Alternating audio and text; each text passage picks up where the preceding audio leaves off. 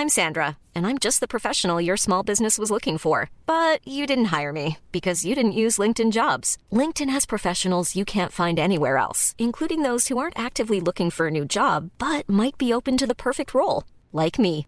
In a given month, over 70% of LinkedIn users don't visit other leading job sites. So if you're not looking on LinkedIn, you'll miss out on great candidates like Sandra. Start hiring professionals like a professional. Post your free job on linkedin.com/people today. Hi, I'm Daniel, founder of Pretty Litter. Did you know cats tend to hide symptoms of sickness and pain? I learned this the hard way after losing my cat, Gingy. So I created Pretty Litter, a health monitoring litter that helps detect early signs of illness by changing colors, saving you money and potentially your cat's life. Pretty Litter is veterinarian developed, and it's the easiest way to keep tabs on your fur baby's health right at home. Go to prettylitter.com and use code ACAST for 20% off your first order and a free cat toy. Terms and conditions apply. See site for details.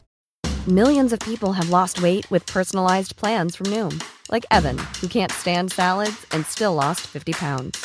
Salads generally for most people are the easy button, right? For me, that wasn't an option. I never really was a salad guy. That's just not who I am. But Noom worked for me. Get your personalized plan today at Noom.com. Real Noom user compensated to provide their story. In 4 weeks, the typical Noom user can expect to lose 1 to 2 pounds per week. Individual results may vary.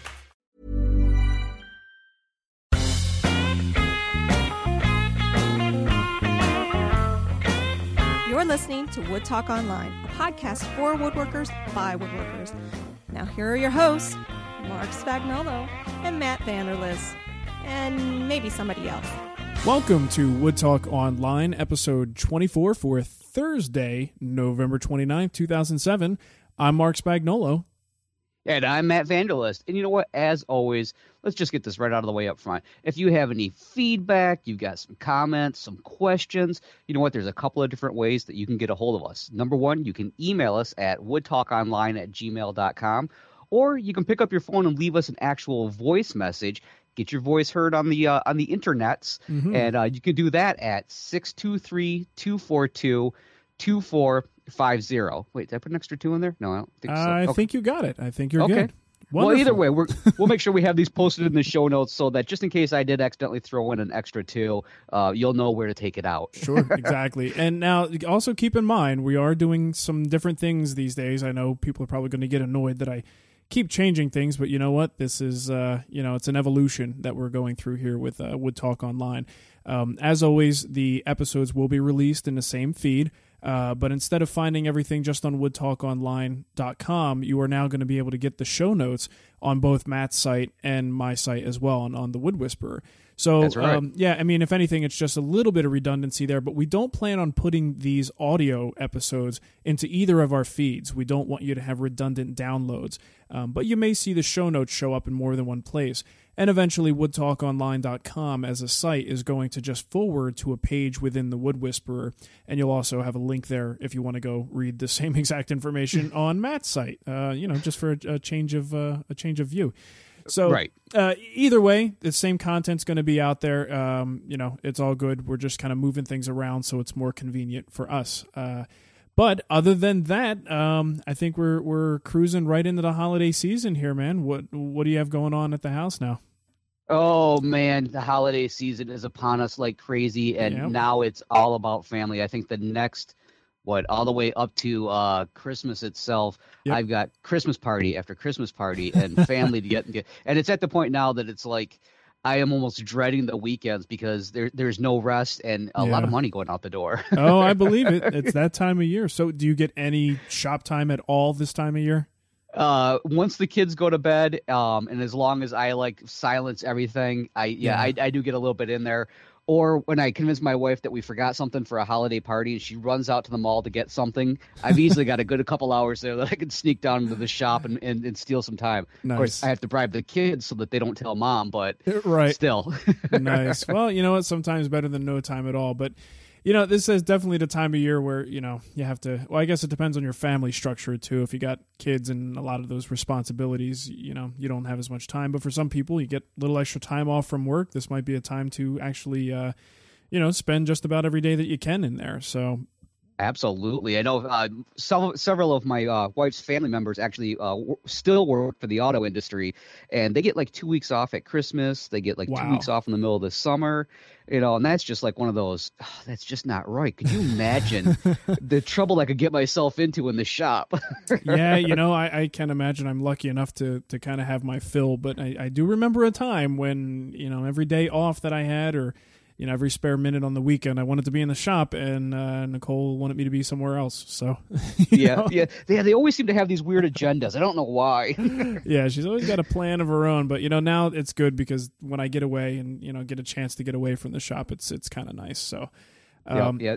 Samantha's getting to the point now where she prefers that I am in the shop. So I don't know what that says about our marriage. Well, yeah, actually, it was in the first 1 or 2 years of our marriage, so she still wanted to spend time with me. And now, I don't know, maybe now it's a little bit different. It'll be just, go in your shop. Why don't you just go in your shop? No, seriously, go in your shop. So what I was thinking is with the holidays, I guess we're kind of in the full swing of the season at this point, I would say. Oh, yeah, definitely. With Black Friday being over and all that good stuff. Yeah, so things are moving along quite nicely. And this is the time of year that little boys and girls like to think about, what might be under the tree, if you're celebrating Christmas, that is, or whatever holiday you celebrate where you buy each other stuff. So I figured it might be fun for us to go through and, for Matt and I to actually make a list of about 5, sort of just wish list items where money isn't a factor, who's buying it isn't a factor, and certainly space is not a factor. What would be on your top 5 list of things to have? And then, of course, we're talking about woodworking stuff here. Right. And, I was also thinking after we go through our list here, it might be cool if people just call into the voicemail line and just leave a 2-second voicemail giving us their, what they would, their one dream item that they would get if they could, or if they've got a list. Give us that list too, and we'll play it on the next show. It'll be a lot of fun.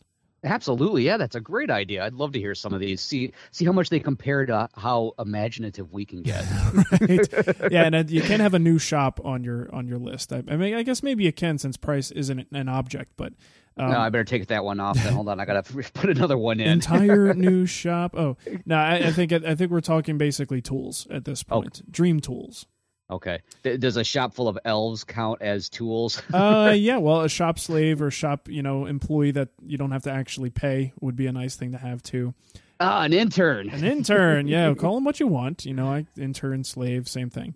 So, right. All right. So we each got 5 things. Do you want to go first? Yeah, I'm going to start out very simple because I am a simple man in other ways than just mental capacity.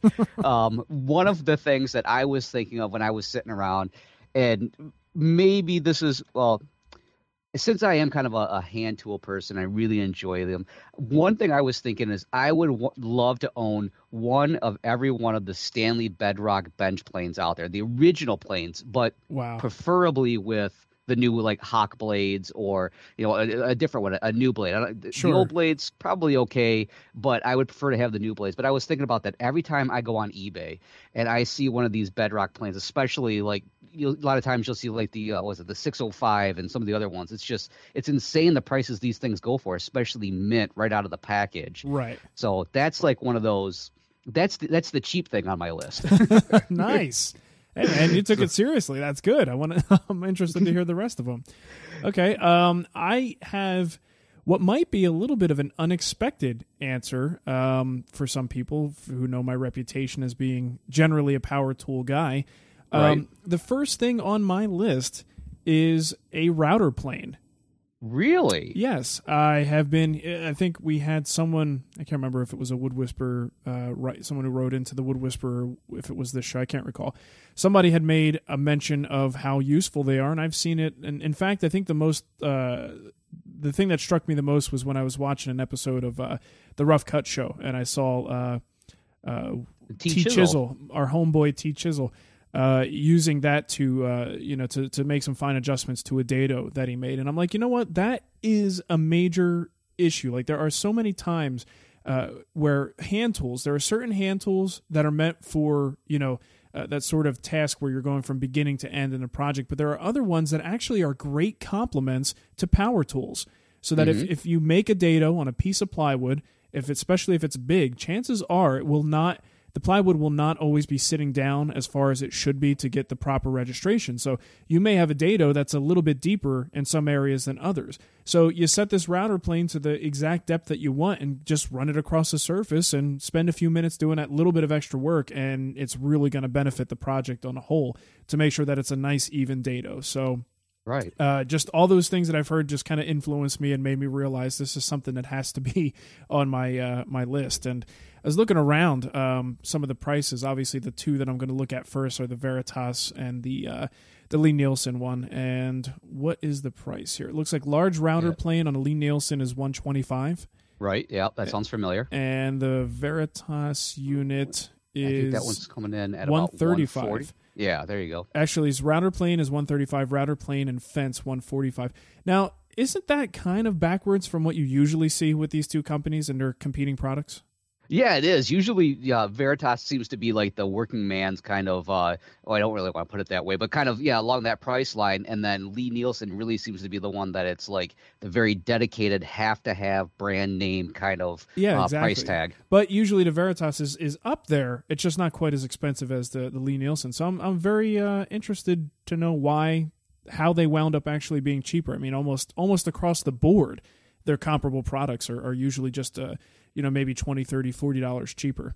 Right. Yeah, Weird. That's kind of a good question. I wonder if it has to do with the manufacturing or something, if it's the steel that they use or something, or... Yeah, I mean, and they both look like they've got a very, similarly complicated adjustment mechanism there and, mostly the same shape. So that's worth looking into. Anyway, not to spend too much time on one thing, but that's on my list.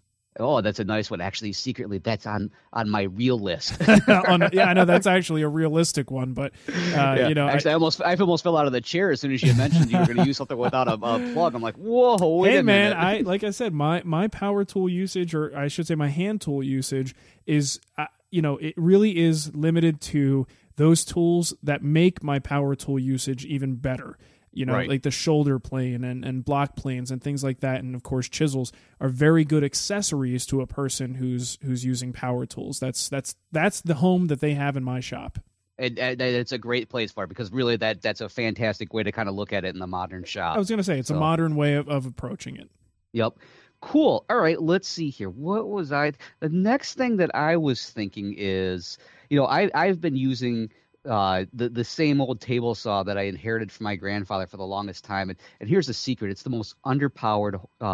It's a small blade. I mean, it's only like a half horsepower motor on it. Yeah. I can only use like a up to an 8-inch blade on it. Jeez. So I'm really kind of limited on some of the great blades that are out there. So Sure. I was thinking it's time to upgrade my saw. Heck yeah. And I've got myself I got my eye on one of them 10-inch cabinet saws from Steel City with the granite top on it. Dang. I'm thinking if I'm going to do it, I'm doing it really, really big. Right. Now, I'm probably going to have to pay extra for them to actually carry it down to my shop, because there's no way in the world my wife's ever going to help me get that thing down there. Oh, man. Wow, that would be a challenge. Yeah, so I'm not sure what I was trying to look it up to see how much that one's coming in at. I know it's definitely up there. I'm thinking it's not 500.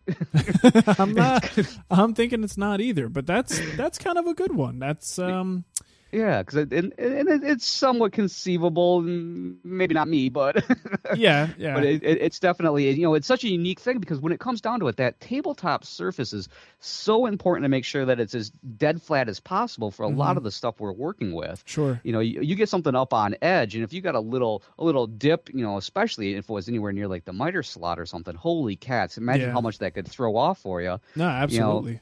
Yeah, and then on top of it with that granite surface, I'm still thinking maybe I could convince my wife to be part of a kitchen remodel and be like, but we have granite in the house. It's just not in the kitchen. It's downstairs in the shop. Right, there you go. Well, that's a good one, and I still kind of am on the side that at least in my head, the jury is still out on that granite top. But, we talked about this back at the Vegas, around the time of the Vegas show, that, it's definitely a very cool idea, and it's just great that somebody's thinking outside the box for once.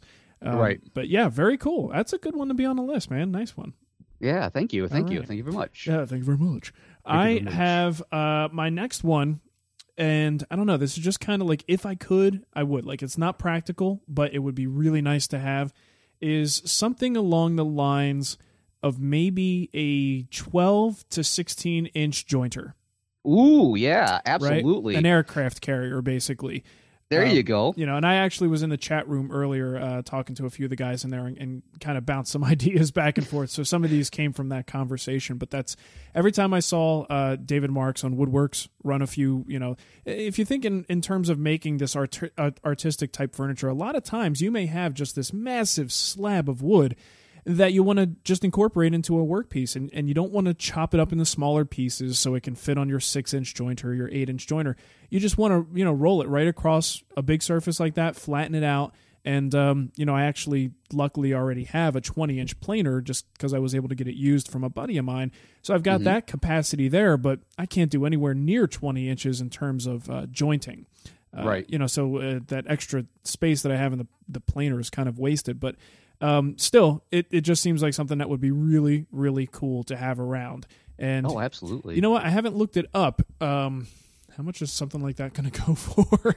Well, I know that they sell something like that at Grizzly. In fact, I think they just came out with an even bigger one, and I'm thinking it's got to be somewhere close to like $3-4 grand, something like that. Wow. Because then the question becomes: are you going to get like the indexed like helical spiral head kind of a thing where you can really kind of dial it in? Yeah. That kind of thing. Because I know if you're going to put the money out for the big one, you might as well go for the the bells and whistles. Sure. Although we did talk about that. I think that somebody did call in or wrote in and was asking about the indexing, the smaller ones. Was it really worth it? And I think we both kind of agreed that it's a nice thing, but I can't remember if we thought that it was that much better, worth the extra expense. Yeah, I think I fell on the side that it would not be worth the extra money, but that just would be my opinion there.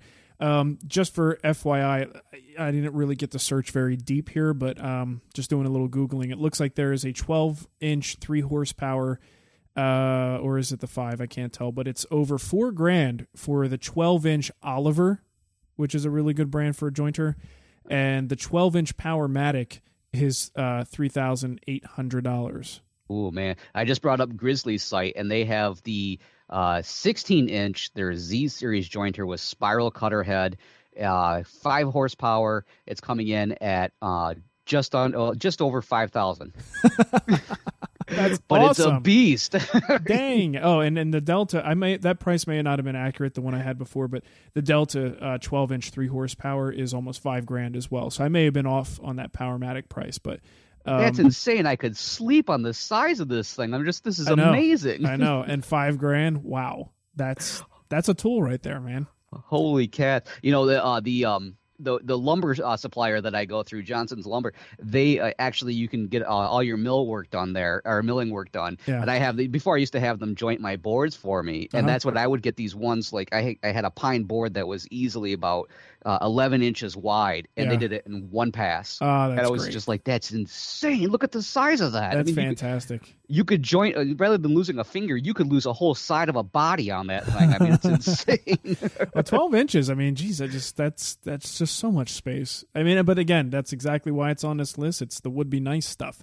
That's right. The other thing is this is what I always try to tell people, when you go from 6-inch to 8-inch, that's the sweet spot, because it is more expensive for an 8-inch. But once you start going from 8 to 12, the price differential it just gets exponentially more expensive just when you go up another 2 inches. So when you're looking for the best bang for your buck, typically I think that the 8-inch comes in as the best value versus a 6-inch being just a couple $100 less than the 8. Right. Jump up to 10, now you're talking possibly a good $1,000 more. Right. So wow, definitely, that's insane. Yeah, it is. It is. That's why this it's on the wish list. That's right.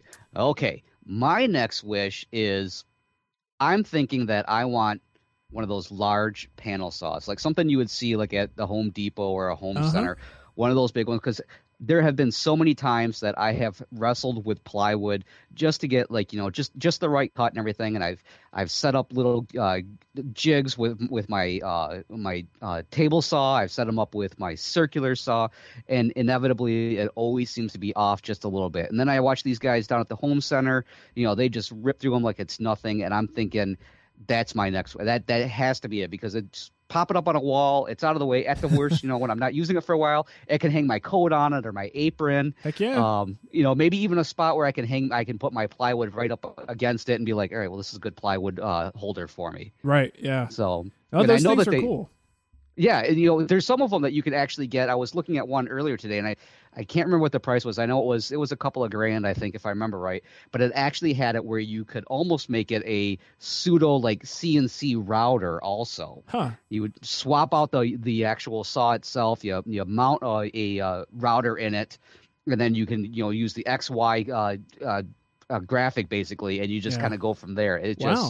It was really, really sharp. And again, I was thinking, that's it. I've got to get that. Oh, the things I could do. Now, panel saws would be great. I mean, that usually it's those first couple of cuts that just make your life miserable when you got a 4x8 sheet and you need to cut that sucker down. So, good one, man. That would be a real nice one. That's another one where space makes a big difference. Right. And the nice thing about it is you no longer – I don't know if this ever happens to anybody else, but whenever I'm at the home center and I need to get a panel cut, even if it's just one panel – it's like they all find out about it and everybody disappears. And no one wants to run it. Yeah, they will search up and down, and it's just like one of those. I'll walk up to cashiers going, how good are you with a panel saw? Well, I'll get somebody over there. No, you won't. Come on, you're coming with me. Yeah, and the sad thing about that is typically when you get something cut there, most of the time you got to realize you're going to lose about an inch on each side of that cut because of all the tear out. Oh, yeah. Oh, typically man, not the best blade on the market on there. No, in fact, I think it's the same one I saw them using when they were trying to cut out a piece of cement so they could put in the new bathroom. Yeah, I'm sure it was. Okay, moving on with the list. I have next on my list a dual drum sander. Ooh. So like a 25, 26-inch dual drum sanding unit. And I'm looking around at some prices. Looks like the Powermatic DDS 225 retails for about $2,900. Okay. Just a low price of $2,900. And Steel City, I just noticed on Tool King, they have a Steel City unit. It's 26 dual drum sander for $1,900. Oh, that's it. That's a drop in the bucket. That's it. That's nothing, man. For us, that's nothing. Yeah, that's pocket change, man. But comparatively speaking, $1,900 and the Powermatic is up there almost $1,000 more. I can't comment one bit on the quality difference between the two, but if you're looking for it, there's some of the cheaper ones are out there, so that's not too bad. No, not at all. Okay, let's see. Now the next one. Oh, let me see. I got to narrow this down. I tried really hard to narrow this down, and it was nearly impossible. But I'm thinking, okay, I'm gonna go a little bit smaller this time. Okay, and I'm thinking that what I really need in my shop, and I would love to have one, is a dedicated mortiser. And I saw one, I think it was at Amazon.com, the General International mortiser with a tilting head. I thought that would be so cool. I don't know how well it would work. Yeah. But it just seems to me like occasionally if I ever decided that I was going to do a really unique table with some nice, really odd angles to it or something, just something very, very not me when it comes down to it. Right. I want that little extra flexibility because right now I'm using my drill press attachment for my mortising, and there are so many limitations to it. I bet that it's just like one of those. No, I want to step up and get the real thing when it comes down to it. Definitely, that's a good one. The tilting head is a big deal. I'm actually right now trying to design a table that I want to do for the Wood Whisperer, and it's going to be kind of a sculpted design, but there will be a angled mortise and tenon joint, not a perfectly 90-degree perpendicular joint. So I'm going to have to come up with a way of doing that. And one of those options would be, to use something where with those a mortiser that has the ability to hold the workpiece at an angle or have the head tilt one way or the other. But that can really, really come in handy in those situations. Oh yeah, it just seems like that extra flexibility. Yeah. When it comes down to it, it's just that's all we really need once in a while is just a little extra flexibility. Yeah. I mean, I can't stand on my head when I'm doing things, but I want my machine to be able to do it. Right. All right. The next one is this one is definitely expensive, but it really comes down to the realistic ability of putting it in our shops. I would love to have an industrial spray booth. Yeah, you know what? I have to scratch that one off my list because I have something very similar to it. Oh, really? Yeah. So, yeah, absolutely. That would be great to be able to do, all of our finishing and stuff without having to really worry about it. Yeah, I know when I worked in a refinishing shop, anytime we were working with anything that had some, noxious chemical in it or just, some sort of offensive smell, you just crank that thing on, open the front door to the shop, and it was nothing but fresh air being pulled through. I mean, we even did shop cleanups that way, and I guess part of the thing was the shape of the building as well was more of a very long rectangular building, but it was like a wind tunnel. And, and especially when you're just finishing with lacquer, all that overspray, you just see whoosh, as soon as you spray it, it's gone. Nice. So that type of environment is just fantastic to spray in. And regardless of water-based, standard lacquer, oil-based finishes, things like that, I would love to have a good industrial spray booth. Absolutely. Oh, yeah, I can see that. Yeah. No more complaining about the layers of shellac and whatever else I leave in the garage. Yeah, no kidding. Well, yeah, have you ever tried to walk on a floor that's like a concrete floor that's had a lot of overspray on it? Is it either sticky or slippery? Well, once it dries, it's like ice skating. Oh, jeez. Yeah, that overspray just hits the ground, and it was it's atomized and partially dry before it even hits the ground. But once it gets on there, it's such a fine powdery dust that it just makes the floor like ice. It's really really dangerous. Yeah. Holy cats. Crazy. Oh, that could be fun, though, to play a joke on people. It could be, sure. The old banana peel joke, Yeah, here, hold this sharp tool and I'll walk over there. There you go. We didn't really like that guy anyways. Okay. Now, what I'm thinking is kind of along the line of like the fresh air thing. Mm-hmm.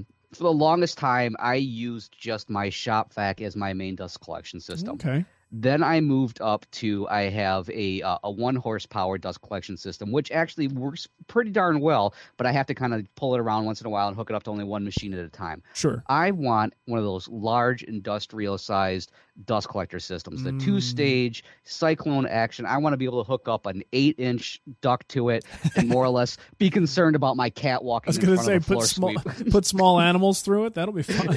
Exactly. Once in a while that cat gets in the way and it's time that he learns a lesson. That's what I'm thinking. That would, it's pulling dust out of the wood before I even start cutting. Nice. That sounds like a good one too. I think a lot of people would love to have that opportunity to just have a big giant dust collector thrown in the shop, all the ductwork run, and then you just don't have to worry about it anymore. Right. Yeah. Oh, that would be so nice. Because right now I've got hoses going every which way, and I can't remember which one's hooked up to what. So right. That would be great. Nice. Very good one. Okay, my last one, and this is not anything dramatic. It's just something that I would love to come into my shop tomorrow and see sitting there waiting for me to play with it. A shaper. Ooh, so just nice. A regular, high-powered, full-size shaper. I don't make a lot of raised panels, and I don't really do all that much to necessitate one, and that's why I don't have one yet. But it would be something that would just be nice to have in the arsenal should you ever need it. Right.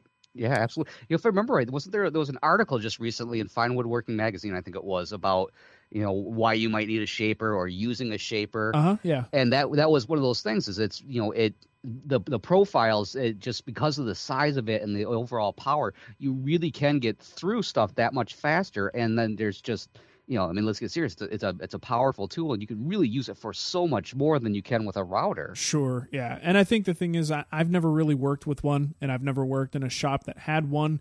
So my experience with it is limited. And I think if I had some experience, actually working with it or seeing the different things that you could do with it, I probably would be a lot more apt to just say, okay, it's time to invest in one.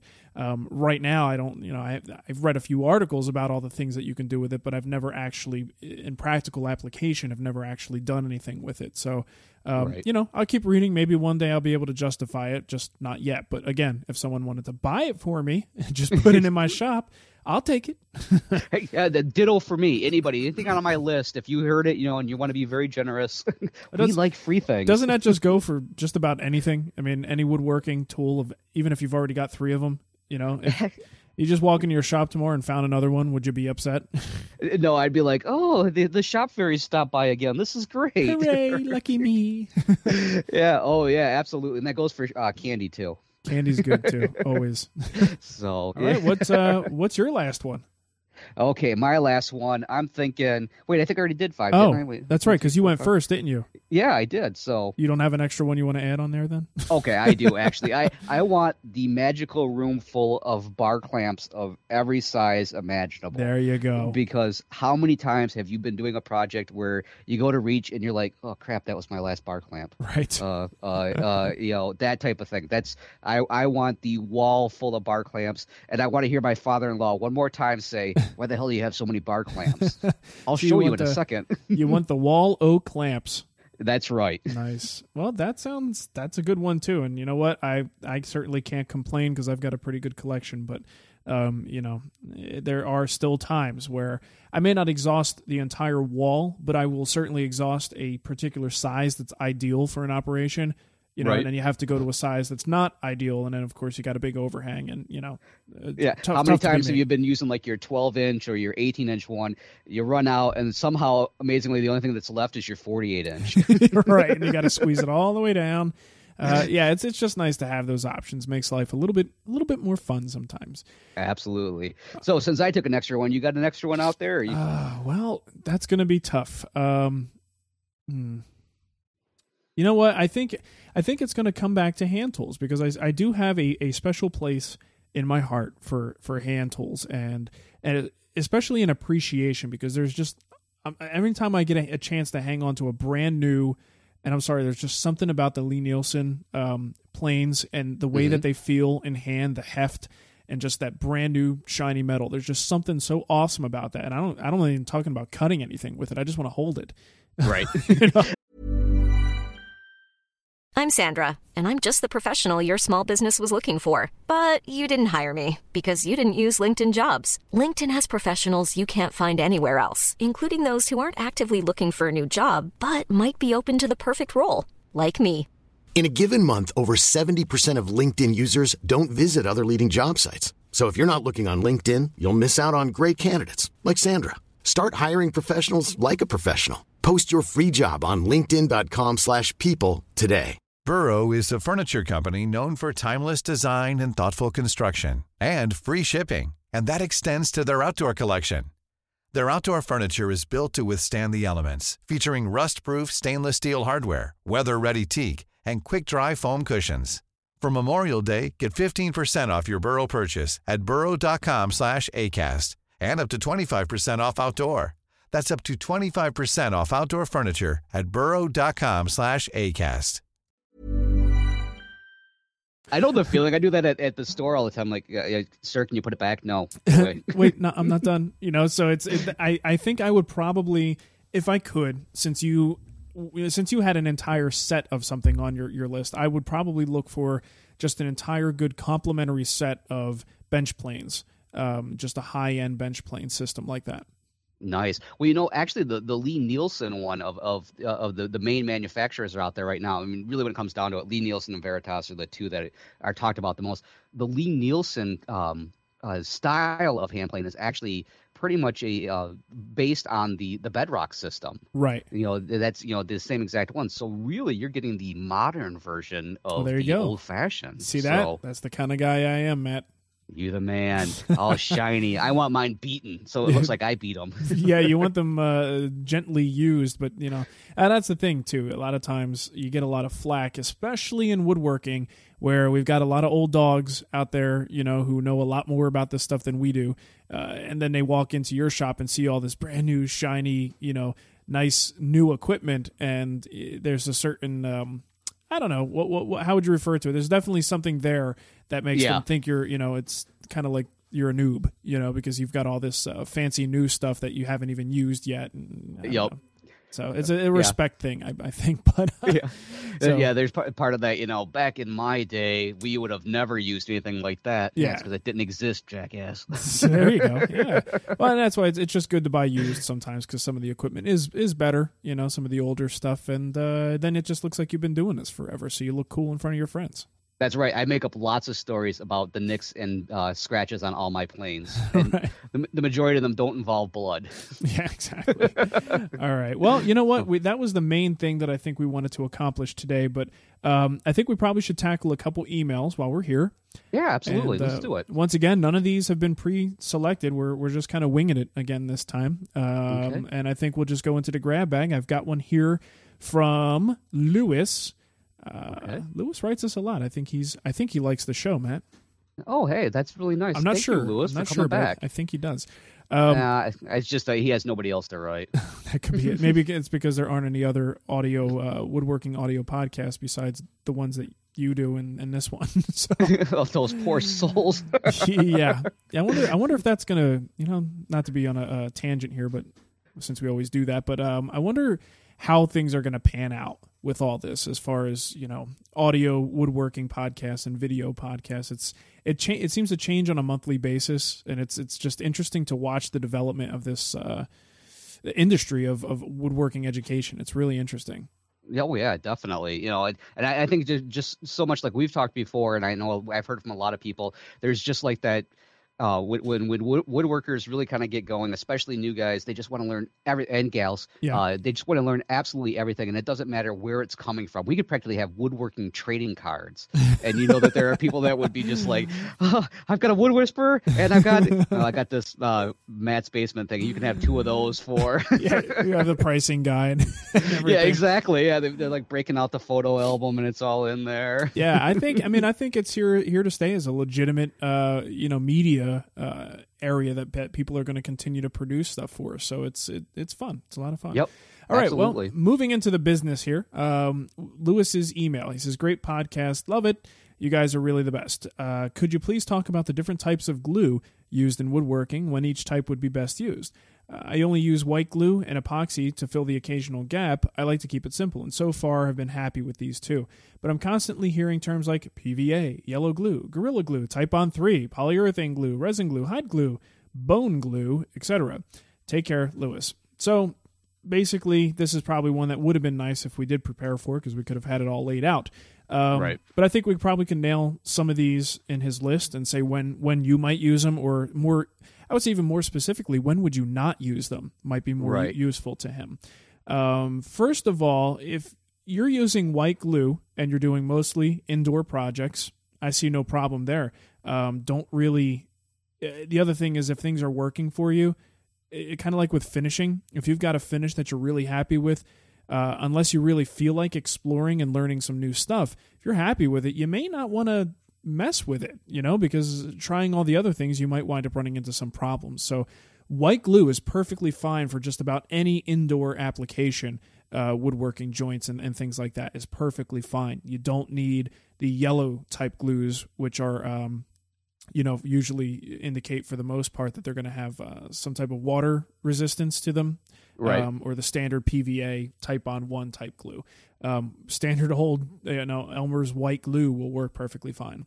And then if he's using epoxy for gap fills, that's fine. That's perfect. That's probably one of the best things you can use to fill a gap or a slightly loose joint to begin with. Mm-hmm. So how about Gorilla Glue? He keeps that. He has a few redundancies in his list here. He says Gorilla Glue and then later mentions polyurethane glue. So same thing, but have you used, and when would you use Gorilla Glue? Yeah, I have used Gorilla Glue before. And I made the mistake of doing and I think a lot of people do this. The assumption is, the advertising is just amazing on it, and it just makes it so like it's super, super strong. Yeah. And I used it at one point for interior projects, but it was really kind of overkill. I prefer to use the polyurethane glue a lot of times when I'm doing outdoor projects, or exterior projects is what I should say. And to me, that's where I seem to get the best use for it. Also, I would probably prefer to use it more with like an exotic wood, but so far for me, exotic has gotten as far as like cherry. So that's that rare exotic cherry. Yes, exactly.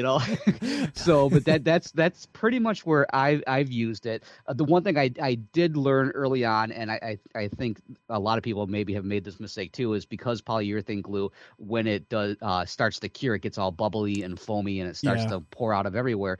I think some people make the assumption that therefore is a gap filling glue, right? And it's not. Epoxy is what they really. I think epoxy is the only one that's really a gap filling, pretty much. If anything, yeah. So, but that's pretty much it. I've used mainly polyurethane for just exterior projects the most, where I'm really concerned that maybe even like up till then I was using like a Type Bond too, and I was concerned that it wasn't going to hold as well. Maybe it was going to be a project that was most likely to be under the sprinkler all the time, right? Something like that. Yeah. Well, and I heard that you, like I said, I don't have much hands-on time with Gorilla Glue myself or polyurethane glue. I just don't like it. It's too sticky, and it seems like you have to wet usually one side of the joint, with a sponge or something like that before you actually, put the parts together. So that's just kind of just an extra step that if you don't need to, it's probably not worth going to. So for the entire time that I've built furniture, I have never stopped and said, I really need polyurethane glue for this project. So you could probably go an entire lifetime's worth of woodworking and never say you need polyurethane glue. That's right. Some people may prefer it. Scott, what's his name? Scott Phillips. Scott Phillips, yeah, he certainly uses it all the time. he uses the hell out of it, and they must be paying him some good money. So, we're going to be putting these two pieces of pine together. It's a long grain joint, so we're going to use some Gorilla Glue. It's a napkin holder, and of course, you know how napkin holders are. You need those pieces to never come apart. All right.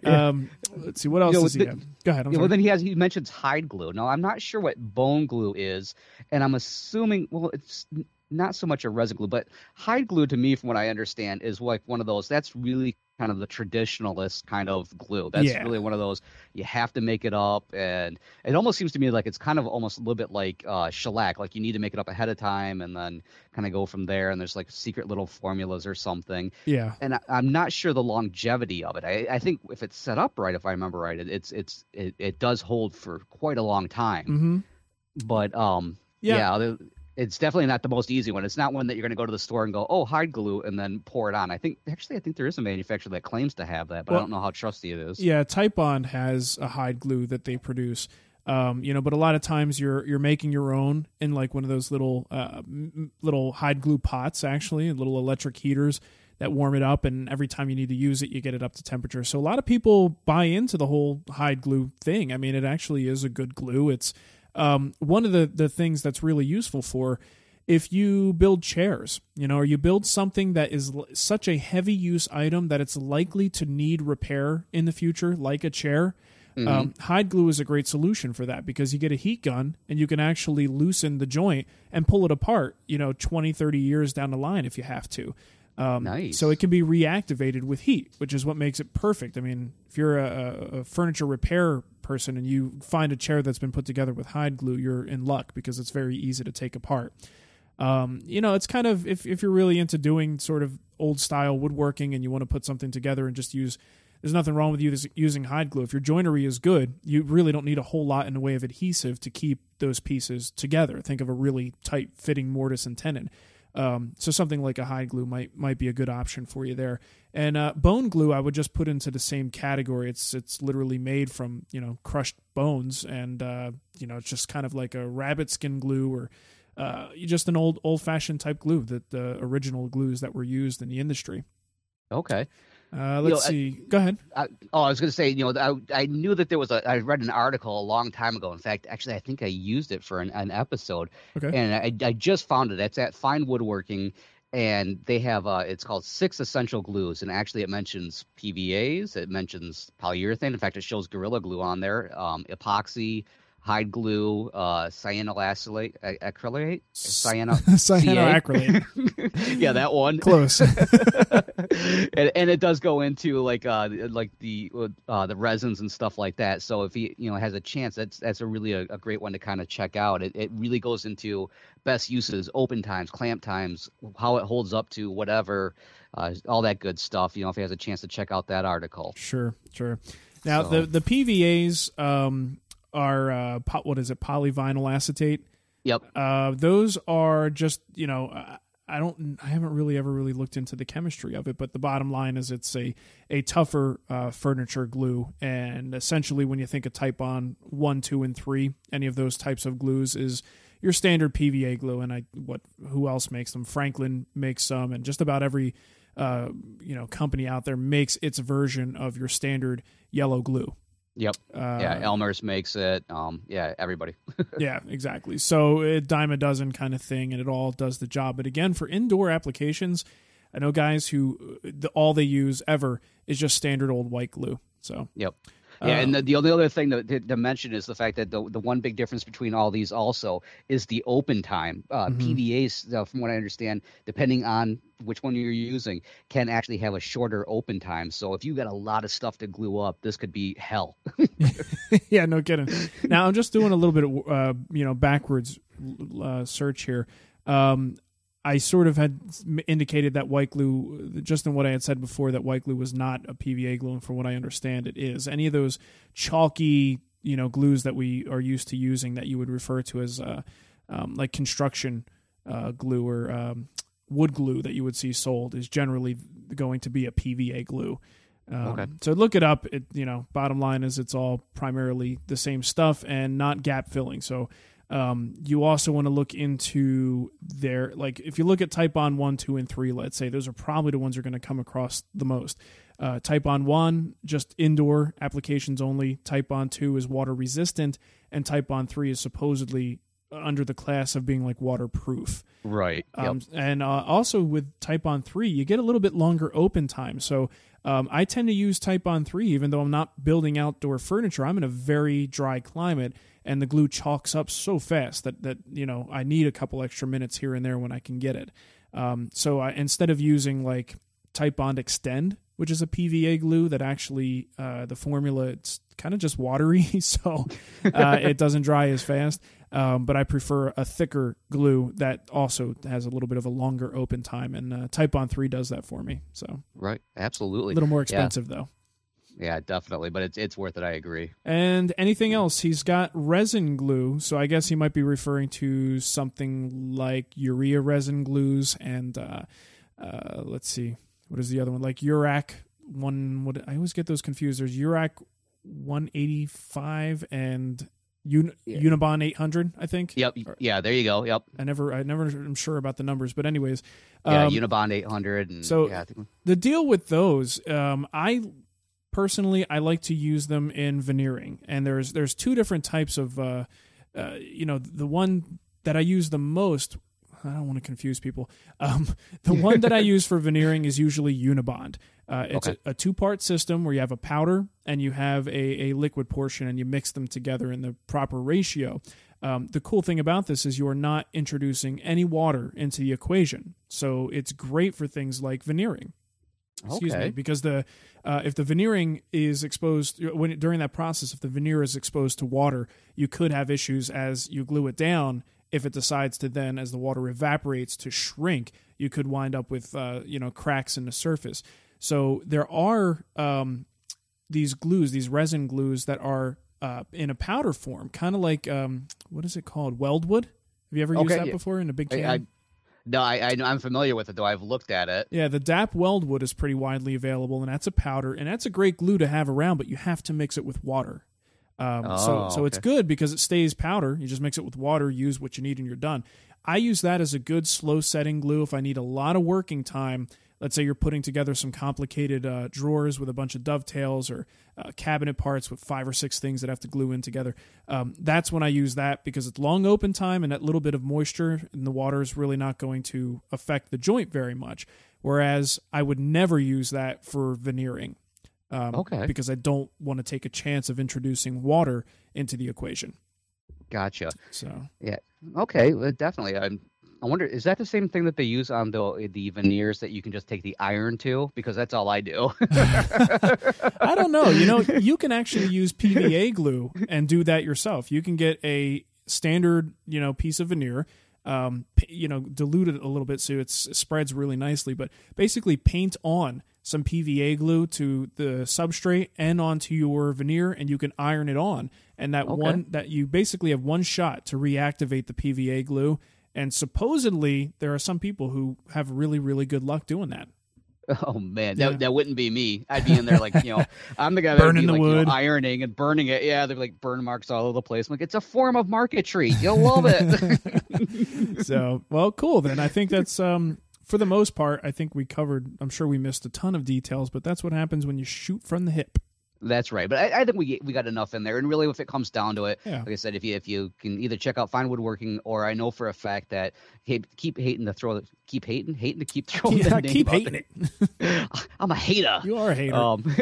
Tight Bond, definitely. Their website has a ton of information about all the different types. Of course, it always goes towards them as being the best, but still, it should help you to answer a few of your questions. Yeah, and I guess the bottom line is really for most applications, unless you're doing something different, like outdoor, or you have, a joint that's not as tight as it should be, they will all do a decent job of holding these pieces together under normal stresses and normal circumstances. So the goal is to kind of find something that works and have that be your go-to material until the scenario changes enough to cause you to have to look for something different.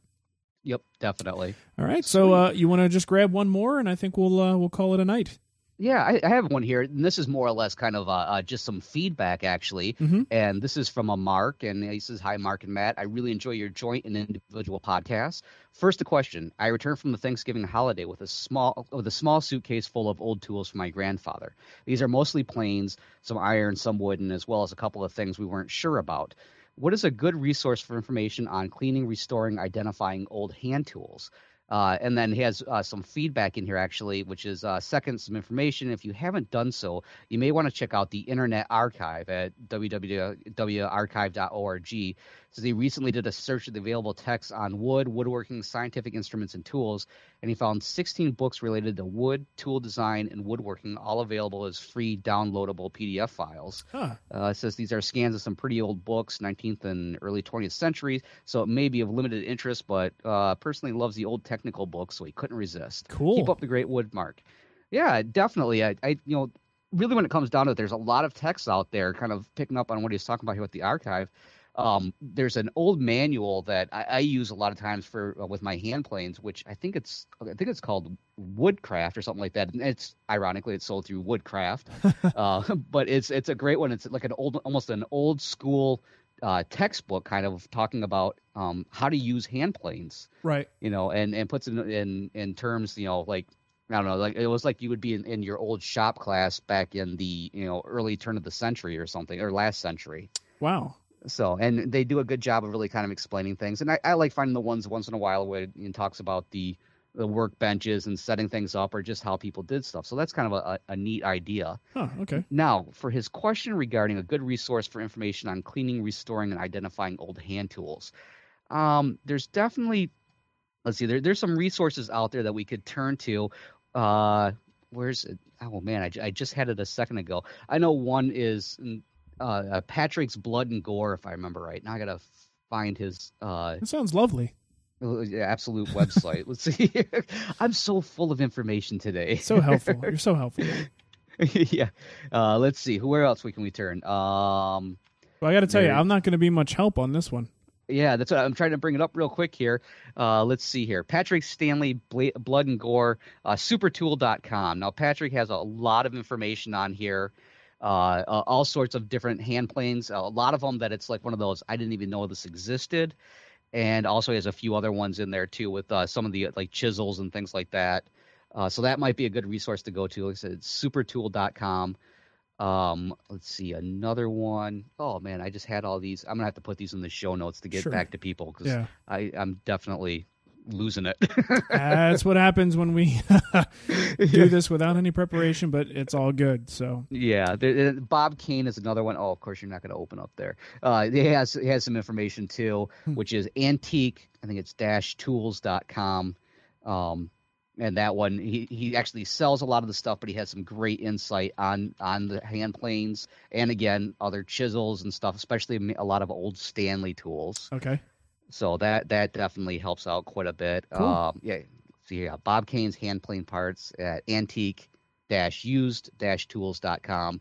In fact, he actually has a thing in there with what's new, old, or tool of the week, and who knows, maybe you'll be able to find the thing that you're not sure what it actually is. Right. There you go. Nice. And yeah, so I think that's a pretty good spot. Usually those places, you can definitely kind of use those as a platform and jump off. FineToolJournal.com is another great one. They have all sorts of stuff over there. Great. Cool. Well, you know what? I think looking at the time, I think we got time for one more quick email. And Mike from St. Paul has a quick question. I think we could tackle it. Yeah, let's do it. He says, "Happy holidays to both of you. With that in mind, I'm trying to make some wooden gifts for family members. One of the things I'm making is a small recipe box for my mom. Mark, in a recent Wood Whisperer podcast, you made a pencil box that you said it was okay just to glue the miters with no mechanical support since it was the item.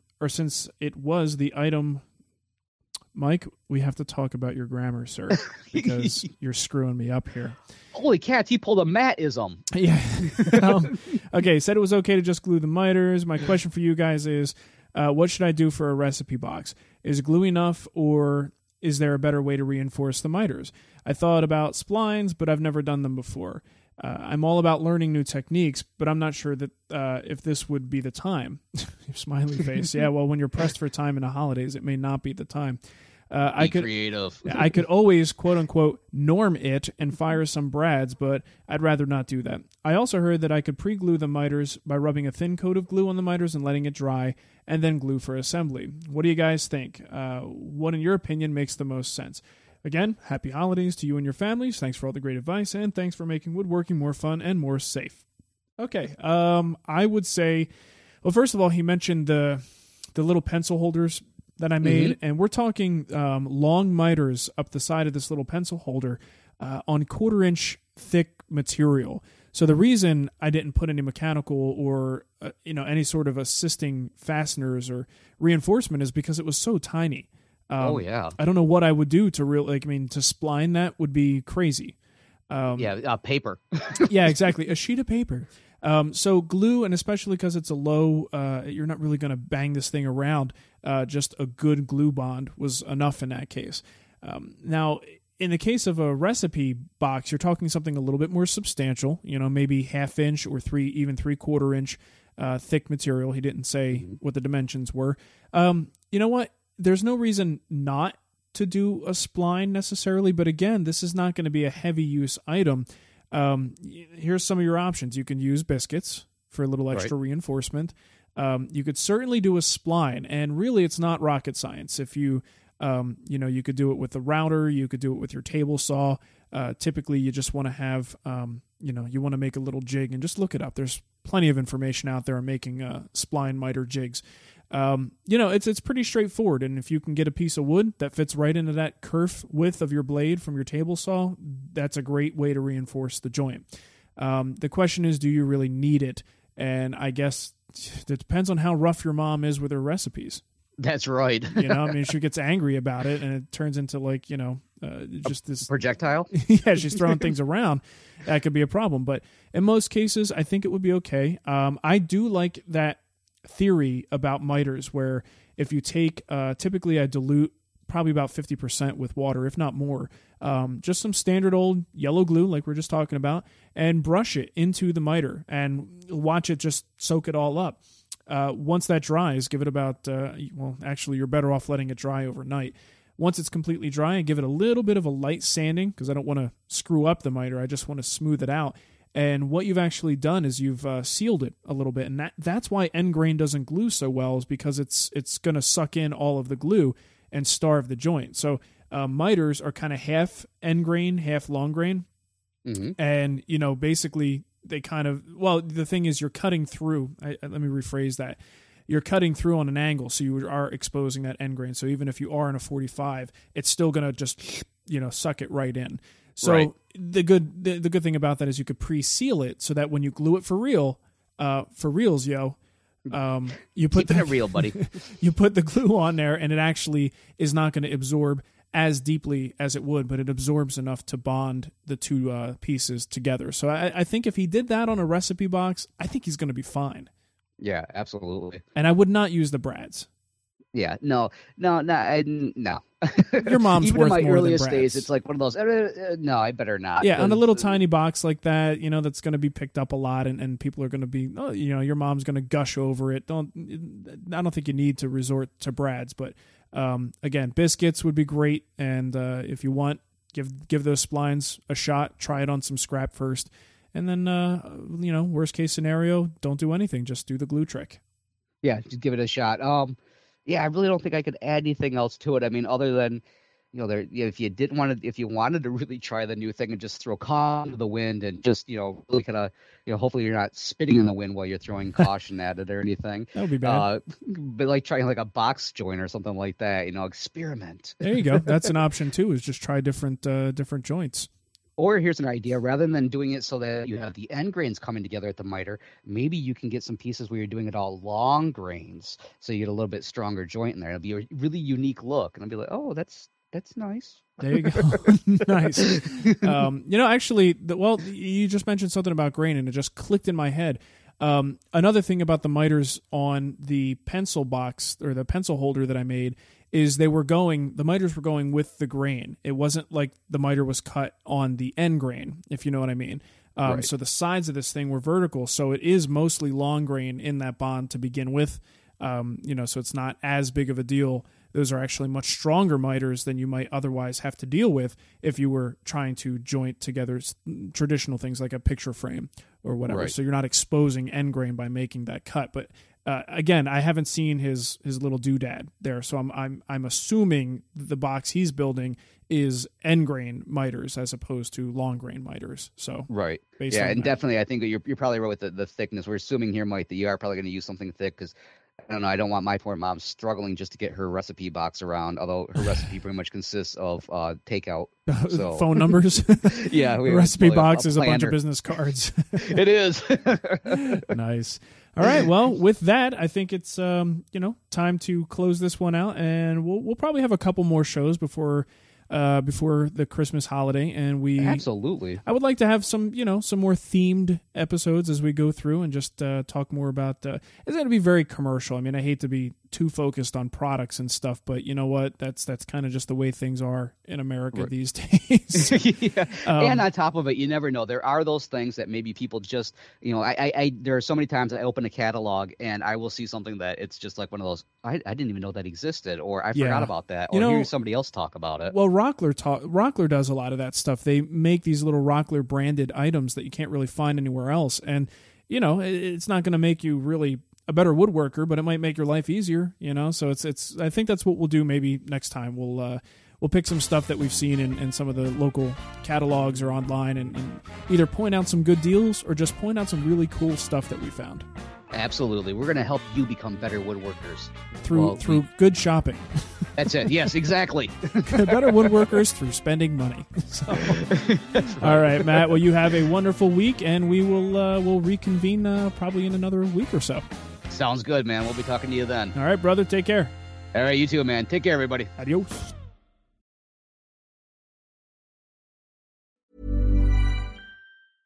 Even when we're on a budget, we still deserve nice things. Quince is a place to scoop up stunning high-end goods for 50 to 80% less than similar brands. They have buttery soft cashmere sweaters starting at $50, luxurious Italian leather bags, and so much more. Plus, Quince only works with factories that use safe, ethical, and responsible manufacturing. Get the high-end goods you'll love without the high price tag with Quince. Go to quince.com/style for free shipping and 365-day returns.